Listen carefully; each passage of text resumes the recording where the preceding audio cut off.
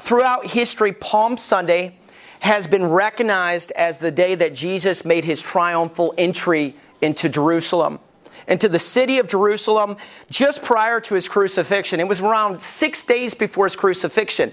And if you were there, you would think, this is it. This is probably the most profound moment in Jewish history, because Jesus has done amazing things throughout his life. And now we know this is the man. He is going to be the king. And so this is the thinking. It was a celebration of a new king of Israel, so they thought. And it was a wonderful reunion right before this happened. I don't know if you realize this. Okay, if you were here about 3-4 weeks ago, I believe it was the first Sunday we gathered together, I talked about Lazarus and how Jesus performed a miracle and he brought him back to life. And everybody's like, whoa, this guy now has made it very clear. You're not only of the seed of David, which was the king of Israel in the Old Testament, but you have a profound ability that nobody else has. You have the ability to heal the sick, but also raise the dead. And they've seen it before. But for whatever reason, this one stood out to them more than ever before. It was like they had seed thoughts that this could be the Messiah. But at this moment, it was like, you are the man. And so what happened just before this triumphal entry into Jerusalem, Jesus was eating with Lazarus, Mary, and Martha at their house in Bethany, which is 2 miles from Jerusalem, which is really cool. He had this close relationship. Lazarus was one of his closest friends. He just was raised from the dead, and they're eating together at a table, having discussion, and getting ready to celebrate what's called the Passover, or the Feast of the Passover, which means everybody from around is going to, from miles around, they call them pilgrims. They're going on this pilgrimage to get to Jerusalem, and they're going to celebrate the Feast of the Passover. And so Jesus, right prior to this, is with Lazarus. He's eating. He's enjoying this time. He sends the disciples out to get a donkey, which is so weird. So he sends the disciples out, and he says, I need you to go get this donkey, but I don't want you just to get the donkey, but I want you to get the mother of the donkey. Because I want the smallest and the youngest colt that you can get. Bring both of them along. Because one will not go without the other. For whatever reason, donkeys are stubborn. We've used them in our Easter performance at Fellowship Baptist Church. They just don't want to move. If they're very young donkeys, they'll move if the mother donkey is with them. So he did this. And as he ate, he celebrated with his friends. I'm giving a lot of history here. It's going to be very historic today, okay? I want some clarity for you guys. And so the next day, he finds himself getting up, getting on the donkey, going to the town. And what happened in that city when the king, as we refer to Jesus, came to town, some profound things happened. Let me start off by answering some questions, just to make sure we're all on the same page. Kids are having a good time today.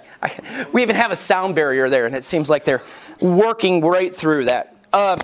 First of all, why did Jesus go to Jerusalem? According to John chapter 12, which is the same account as Matthew chapter 21, he came for the feast of the Passover.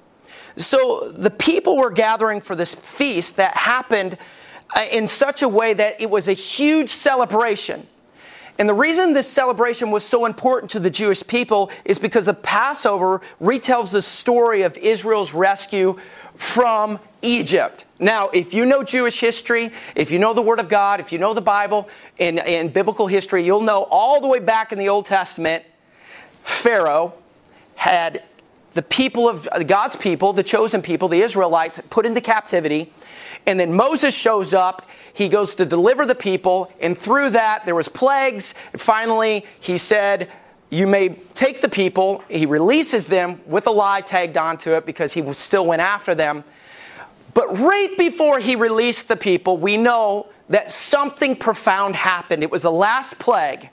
And that plague was what's referred to as the death angel. Every firstborn would die.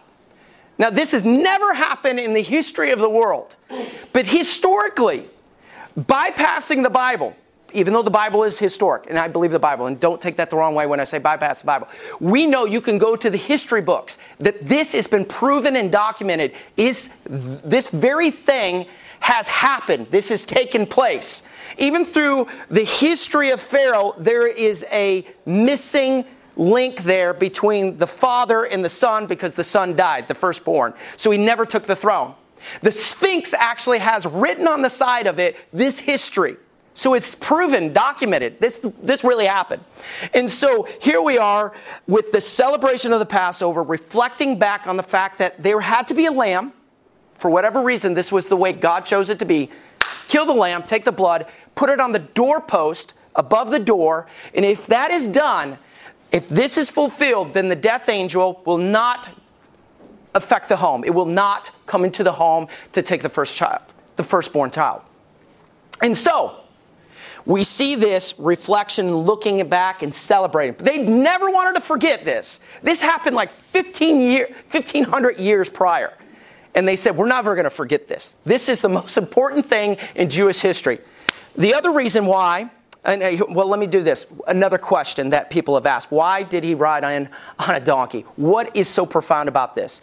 According to the book of John, the account in chapter 12 and verse 14, the Bible said he took a young donkey and he rode there on that donkey and he came into the city. People have asked the question, why would he choose a donkey? And there's a couple of reasons why.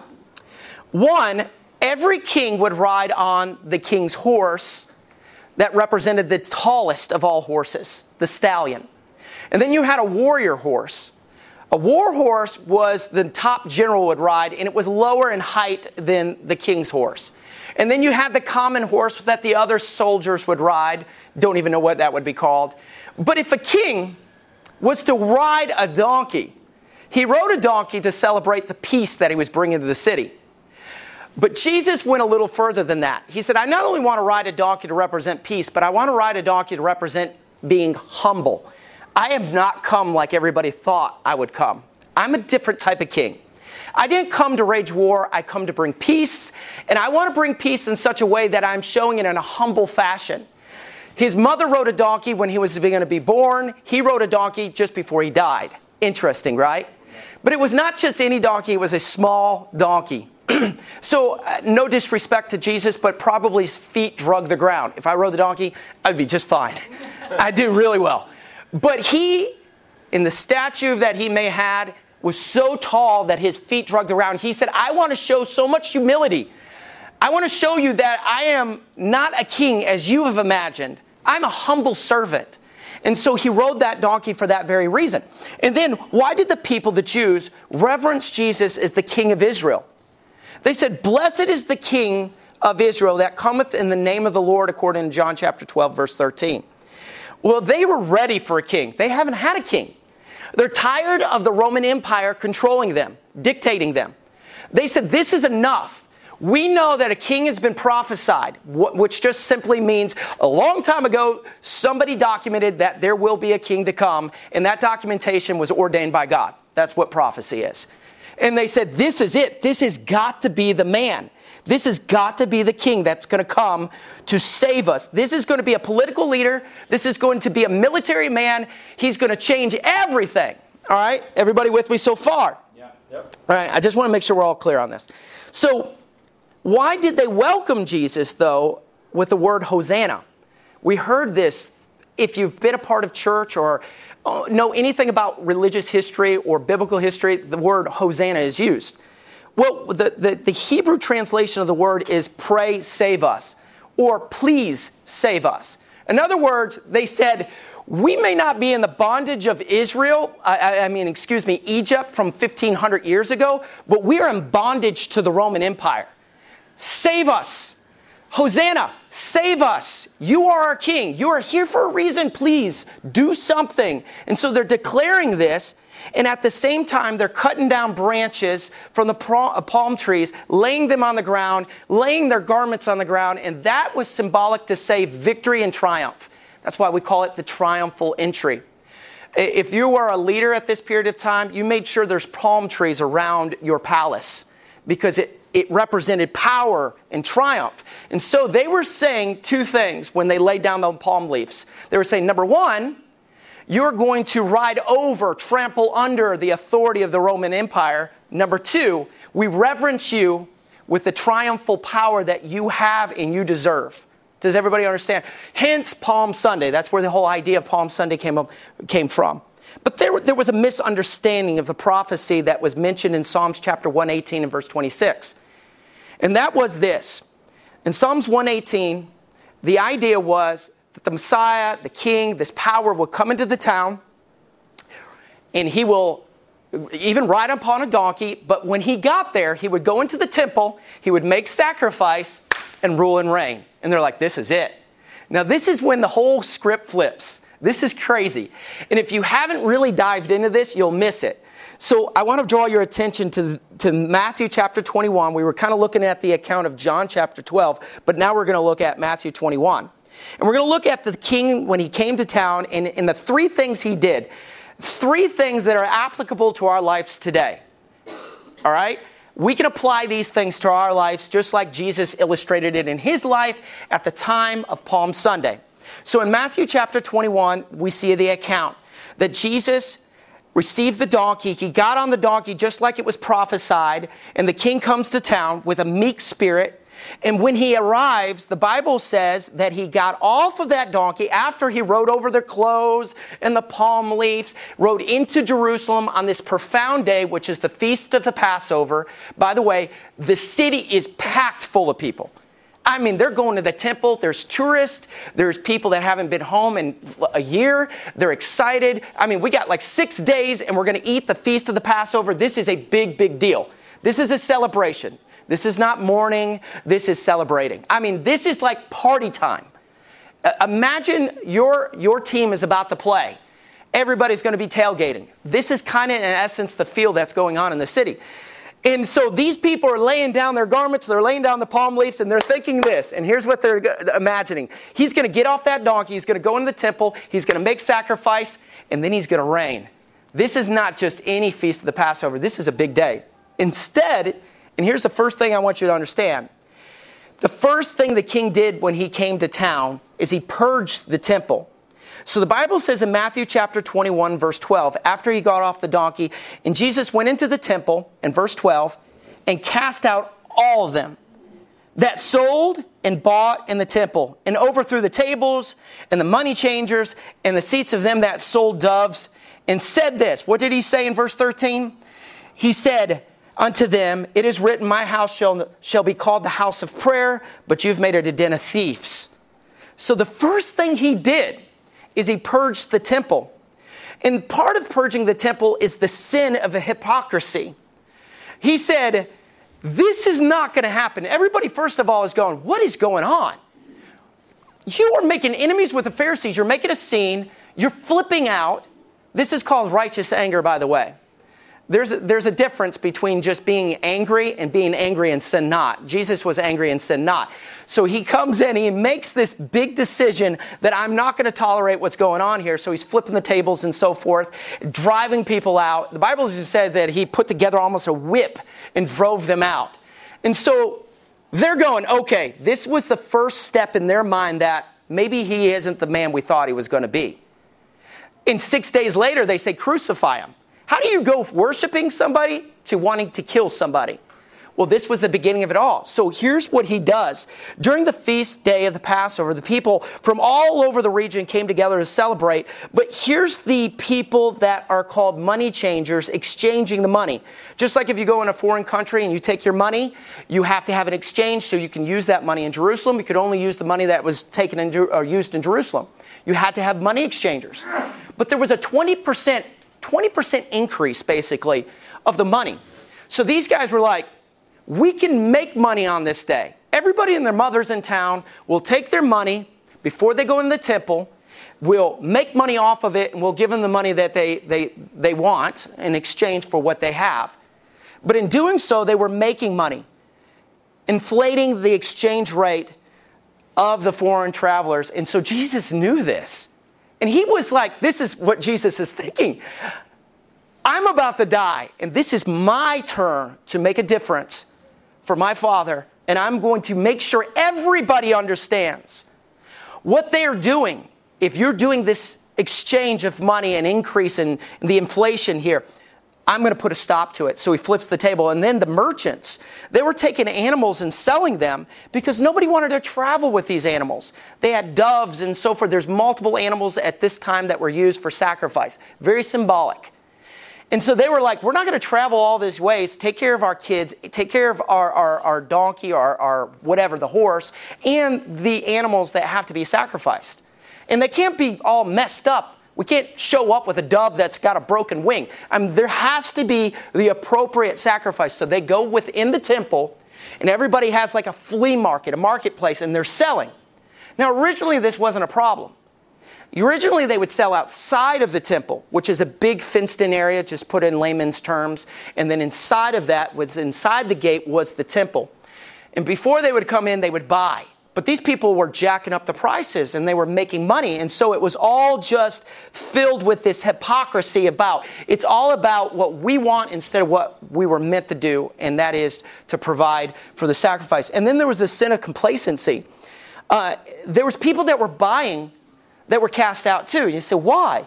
Because they become so complacent in their walk with Christ, they just didn't care anymore. They're like, I just want to get it done. It's those people that come on Sunday and are like, I just got to do this. Check, I got through it. You know what I'm saying? There's hypocrisy. They say, I love Jesus, but they really don't believe in what they say, just like these people that were money changers. And then you have this complacency where people are just going through the motions. You see what I'm saying? It wasn't real. It wasn't sincere. And so Jesus, the first thing he does is he purges the temple. This was very personal because the Bible says that Jesus declared, my house shall be called the house of prayer. Do you notice that? My house. This is interesting. The temple was where the Shekinah glory of God dwelt. What does that mean? It's just a really biblical way to say that's where God on earth made his presence known.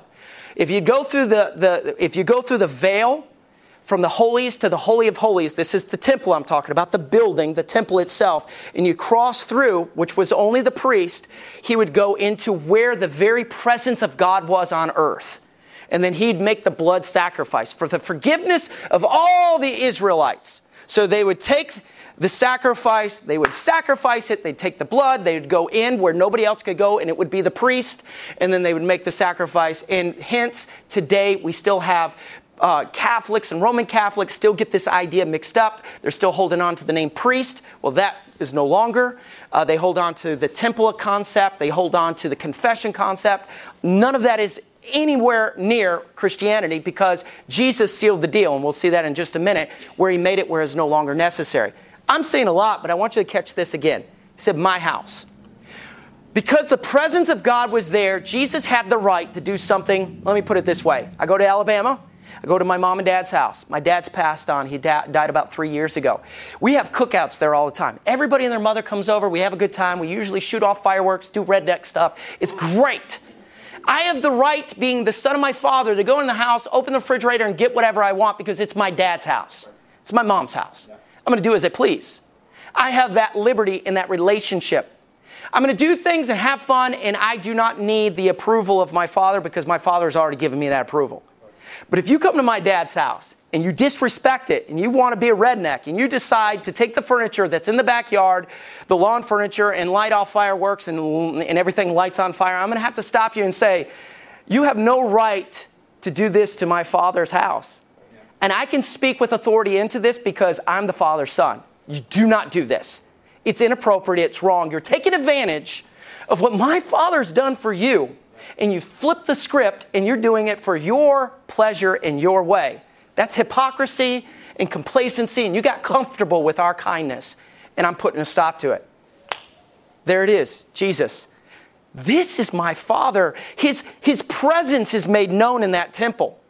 Is God himself in the temple? No. You cannot take God and put him in one location. It is an impossibility.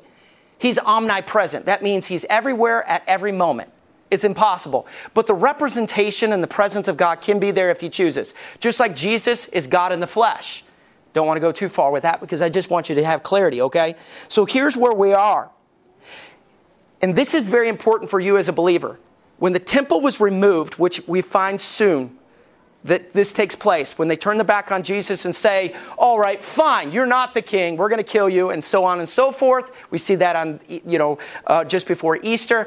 What's interesting about that is the fact that when Jesus died and the temple was removed and the temple was destroyed soon after, And there was no need for the temple because Jesus now stands in the priest's place to make intercession to God. We don't need to make sacrifices. If you're doing that, something is not right. Something's very disturbing there. You don't need a priest to confess your sins to because he has enough sins in his own life. Jesus now, we pray in the name of Jesus Christ because he settled it all. Everybody on the same page. So with that in mind, we know that the temple now, if we believe in Jesus Christ, the body is called the temple. And we know that Jesus indwells in us. And if we are not careful, we can allow hypocrisy and complacency to rule and reign in our bodies. And that's why we have what's called conviction as Christians, where the Holy Spirit says, don't do that.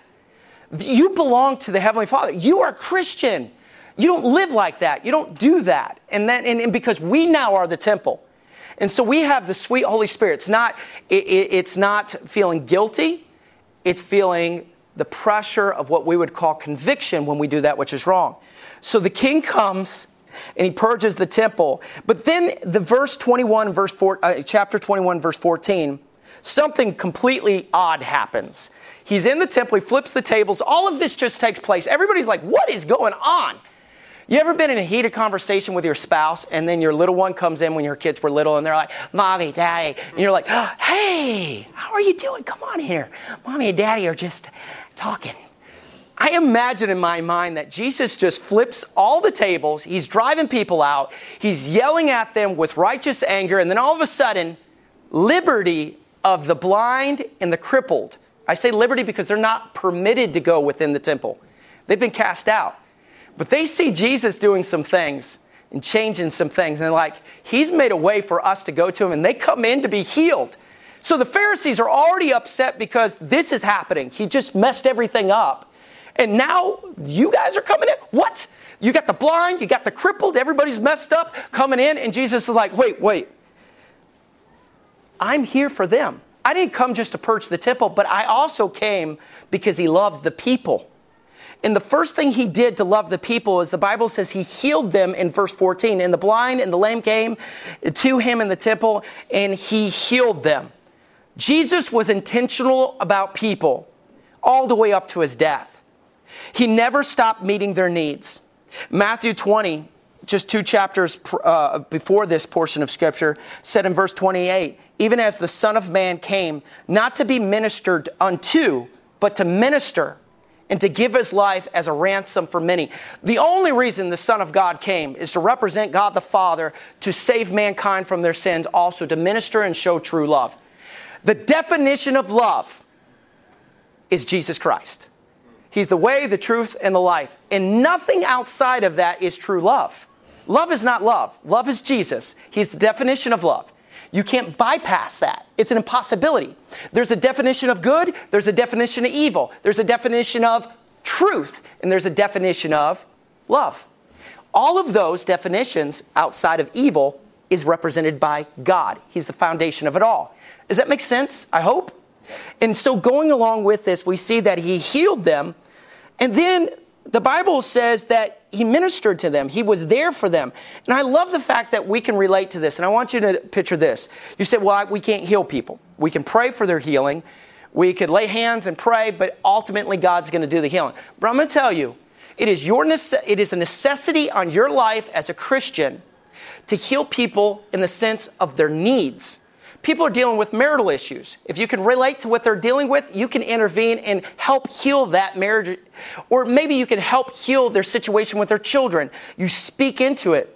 I used the pot last week and talked about all the cracks in it and how it represents our story. I'm going to tell you, your story has the ability to speak into people's lives and help heal their situation.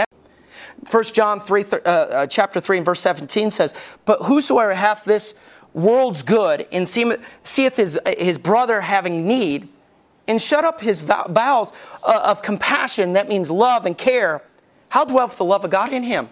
How do you love God, or say you love God if you don't love people?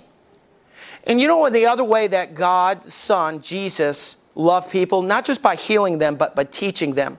So if you go a little bit forward in Matthew chapter 21, verse 23, the Bible says that he began to teach them. He was teaching the priests, the elders, the people, everybody. He was healing people, and then he started investing in them and teaching them. So the first thing he did was he started critiquing with passion the Pharisees. He put them in their place. And then they said, what authority do you have? Who are you? And so he flips the script on them and he said, well, what kind of authority do you have?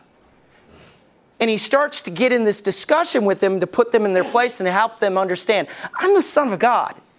I am not just a king. I'm the King of Kings.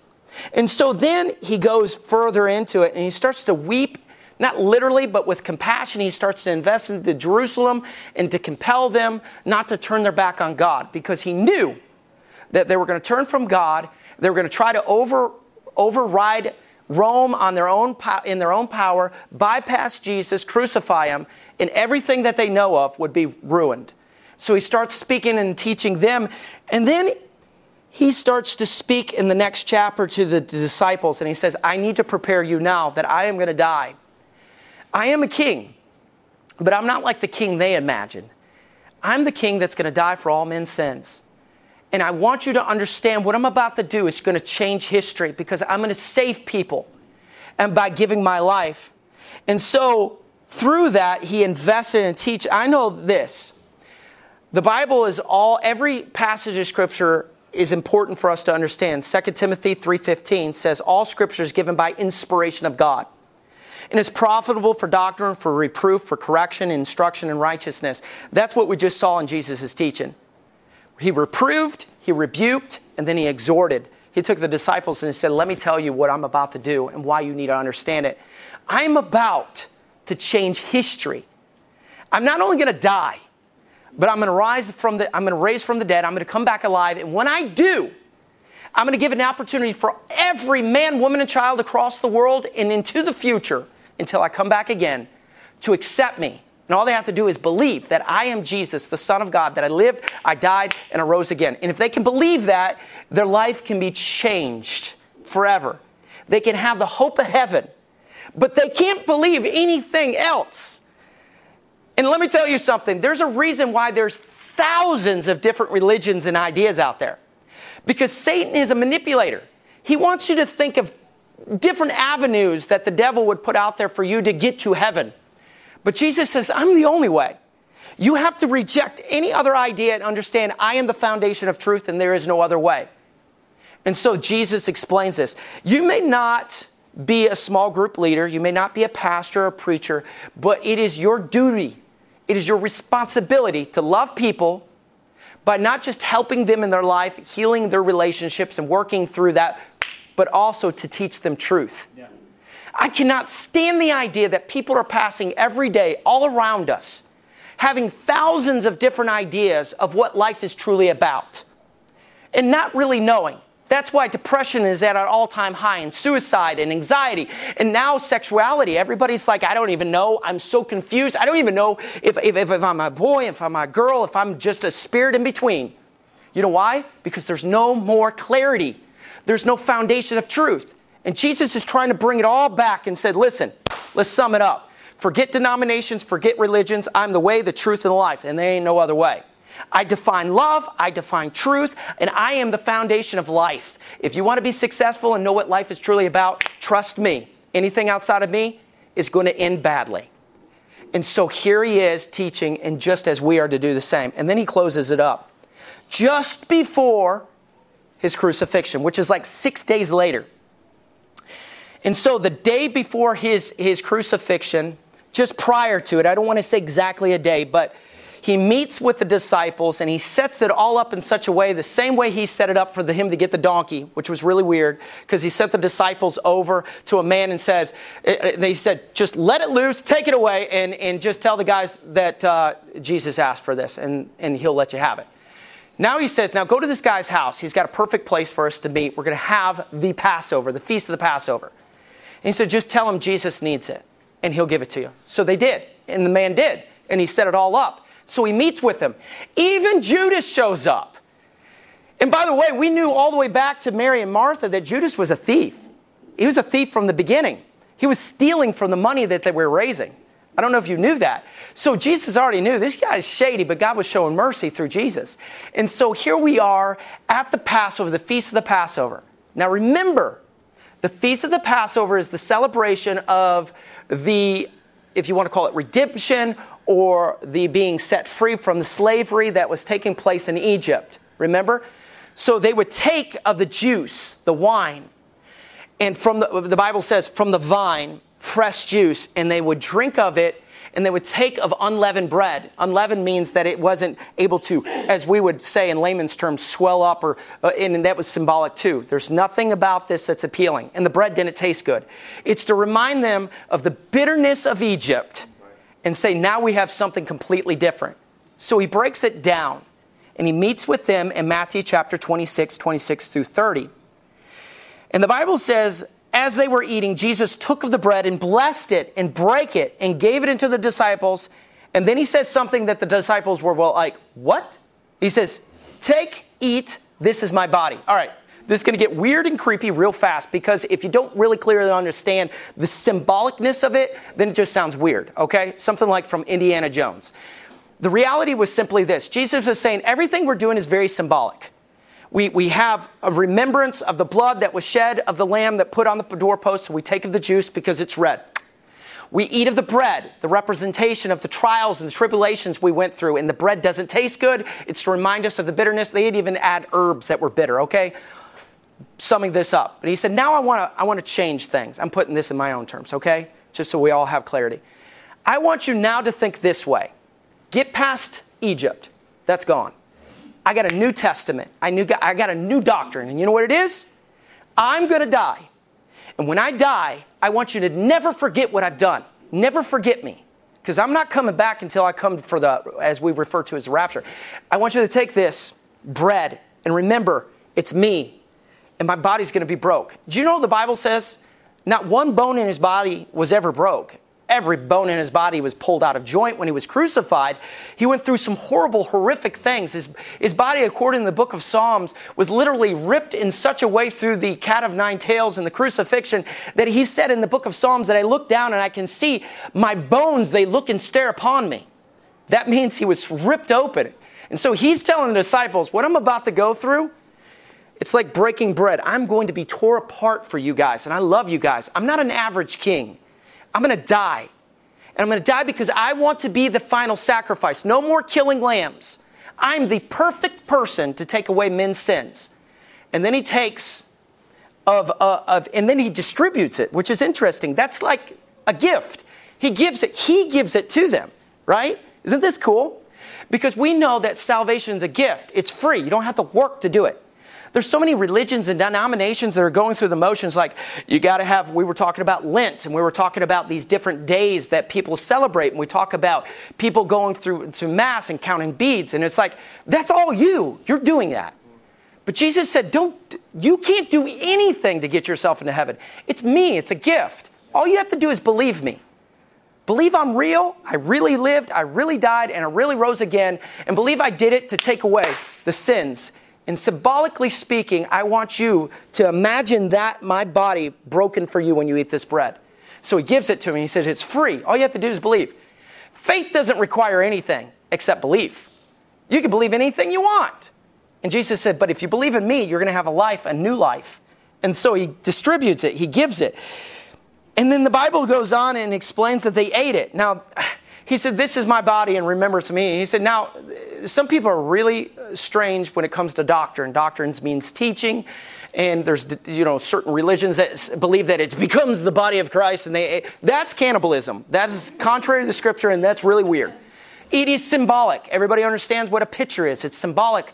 And he's saying, when you eat this, it means this. I indwell in you, and you are part of me. We're in this together. If you trust me and believe in me, it's like I indwell in you. And so the Bible even explains it simply by saying that we are a part of the body of Christ. We're one. And so he goes on to explain one more thing. The symbolism of this food that they're taking in is important to never forget. I am doing this for you. 2,000 years later, guess what we're doing today? We're remembering. Just like 1,500 years prior to Jesus, Moses came, they sacrificed the lamb 1,500 years later, they remembered, and Jesus flips it and said, now it's about me, it's not about animals. I'm the final sacrifice. Then he takes of the juice in Matthew chapter 26 and verse 27. And the Bible says when he takes of the juice, he says, this is the New Testament. This represents my blood. I'm going to shed my blood. And I'm doing it for you. And there is no remission of sin. There's no forgiveness of sin unless I go through what I'm about to go through. And they drank thereof. This is one of the most powerful things as believers that we can reminisce on. Because we're remembering the greatest sacrifice that was ever made. And let me tell you something. It's real. This really happened. It's the truth. And as believers, Christians, I want to challenge you to take this time right now to look at your life and understand where you are. What does it mean to be a believer in Jesus Christ? What does it mean to accept Christ as your Savior? In just a minute, we're going to take this pod, because it's just easier to put it all together right here. And on top is what represents the bread, the body of Christ, and then the juice inside. This is just juice. And we're going to take of it, we're going to have communion. But I'm going to challenge you to do this. Do not take of communion if you haven't given your life to Christ. Just sit there and chill. It's cool. But if you completely understand, it's important. And I want you to do this. I want you to know, according to 1 Corinthians chapter 11, wherefore, whosoever shall eat of the bread and drink of the cup, which is the juice, unworthily, the Bible says he's guilty. The Bible says in verse 28 to examine yourself. It says, look at yourself and make sure you know what you're doing is the right thing to do. Because you don't want to do this with complacency or hypocrisy like the temple. Remember, if you're a believer, you are the temple. He said, do it intentionally, intimately.